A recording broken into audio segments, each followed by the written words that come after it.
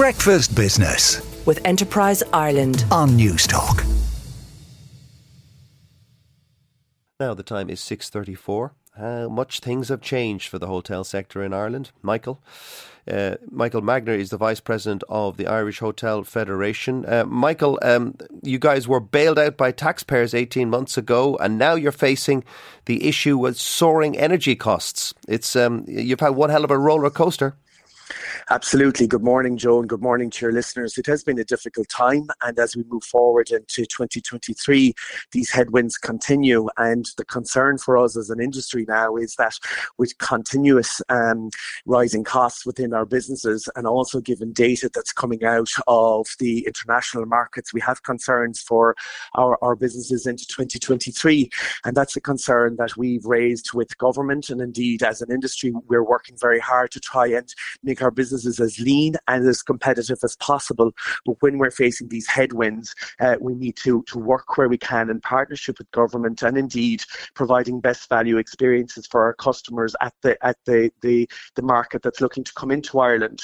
Recent research from the Irish Hotels Federation, Joe, has suggested that as we move forward into 2023, we're seeing a drop in demand for Ireland from key international markets coming into the country. And while North America is relatively positive for next year, the same can't be said for the United Kingdom. Isn't the problem for the United Kingdom is that the euro has strengthened against the pound, or the pound has weakened against most major currencies, and Ireland is not a cheap place to go on holiday anymore? Well, I think the problem for the United Kingdom, Joe, is the fact that they're in recession, and the fact is... But their currency does play a role, and the prices of hotels also play a role, Michael. Well, certainly that's one factor, but I think the fact is that the economy in the UK is in recession. There's a cost of living crisis right across Europe, and when people have less money in their pockets, regardless of the exchange rate and the value proposition from that exchange rate, the fact is people just won't have that disposable income to visit destinations like Ireland and indeed other international destinations as well. And I get that. I suppose you did benefit, your members did benefit this year from a very strong dollar, which means that the Americans came over and found Ireland quite affordable. Absolutely, and the American market is still looking very positive for next year. But remember, the American market is not the only market that Ireland relies on as an international visitor into the country. The United Kingdom is our biggest market, and indeed new emerging markets into Europe and beyond. And we need to ensure that Ireland maintains that value proposition for our customers coming in. And if occupancy is falling on the basis that some countries are finding the cost of living and the cost of getting into the country difficult, well then the fact is that we may not see next year as I suppose successful as previous years. Now, is it fair to say, Michael, that energy is the number one concern for your members for next year?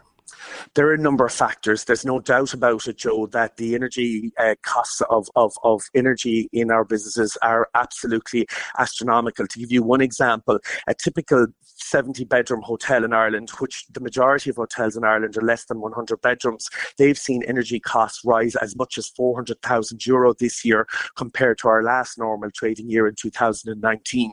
And that's very significant. And in some cases, that's potentially putting some businesses into single-digit profit margins. And those profit margins are in many cases in hotels reinvested back into the hotel product to maintain the quality of the hotel product in Ireland.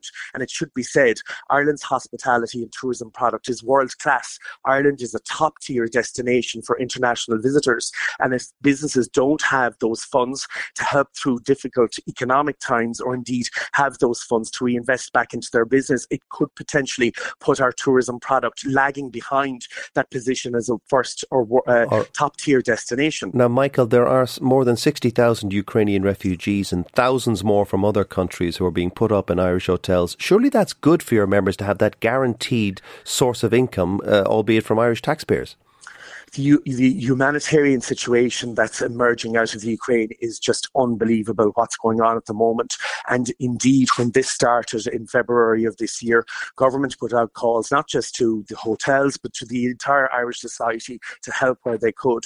And hoteliers have done that. However, I think in honesty, we can all say the provision of hotel rooms as a solution for accommodating guests and people long term is not the right solution. And in that context, we have to move forward and look at something more sustainable into the future, because I think that's going to take years, though, isn't it, Michael? It's not as if you can just magic up accommodation in the space of a few weeks. That's correct. It's going to take a significant amount of time, but what I can say is that hotel accommodation long term is not the right solution for this situation. I mean, folks living in hotel bedrooms long term is just not the right way that I suppose people want to live their lives. No, they don't. They want to live in homes. Let's move back to your sector. The VAT on hospitality is set to go back up to its normal rate in the next few months. I'm sure your members are bracing themselves for that. But Irish taxpayers did give you guys a leg up during the bad times. Listen, the Irish taxpayer and government have been very good to many industries during difficult times.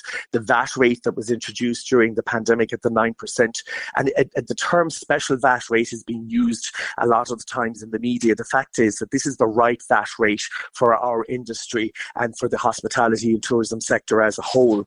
And to put it into context, at the 9% rate, it's the correct rate for our sector. And if it was to be restored to the rate of 13.5%, it would put us at the third highest VAT rate in Europe, second to only Denmark and the United Kingdom. And that then again potentially makes us uncompetitive, because unfortunately, while businesses do all they can to maintain their costs, unfortunately the likelihood is if the VAT rate was restored, that would be significantly again an additional cost, and it would be very hard for businesses to bear that cost and likely then to push prices up even further. Well, I also think it should be said, Joe, as well, that the hospitality and tourism industry, particularly hotels, it's continuously suggesting that the 9% VAT rate is the rate for our industry. It should be pointed out also that, in my business, in my hotel, I have two VAT rates, and that's true to every hotel, where I pay 23% on many of my products. So in that context, on average, I'm paying more than 9% as a VAT rate within my business. Okay, and your business is the Vienna Woods Hotel in Cork. How is business for you guys?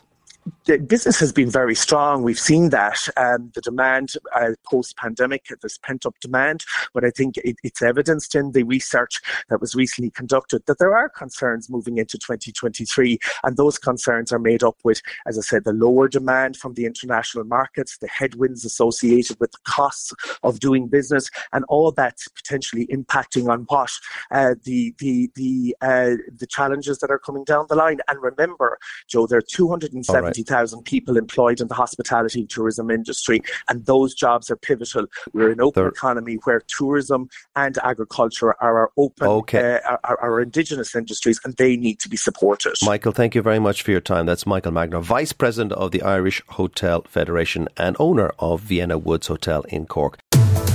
Breakfast Business with Enterprise Ireland on Newstalk.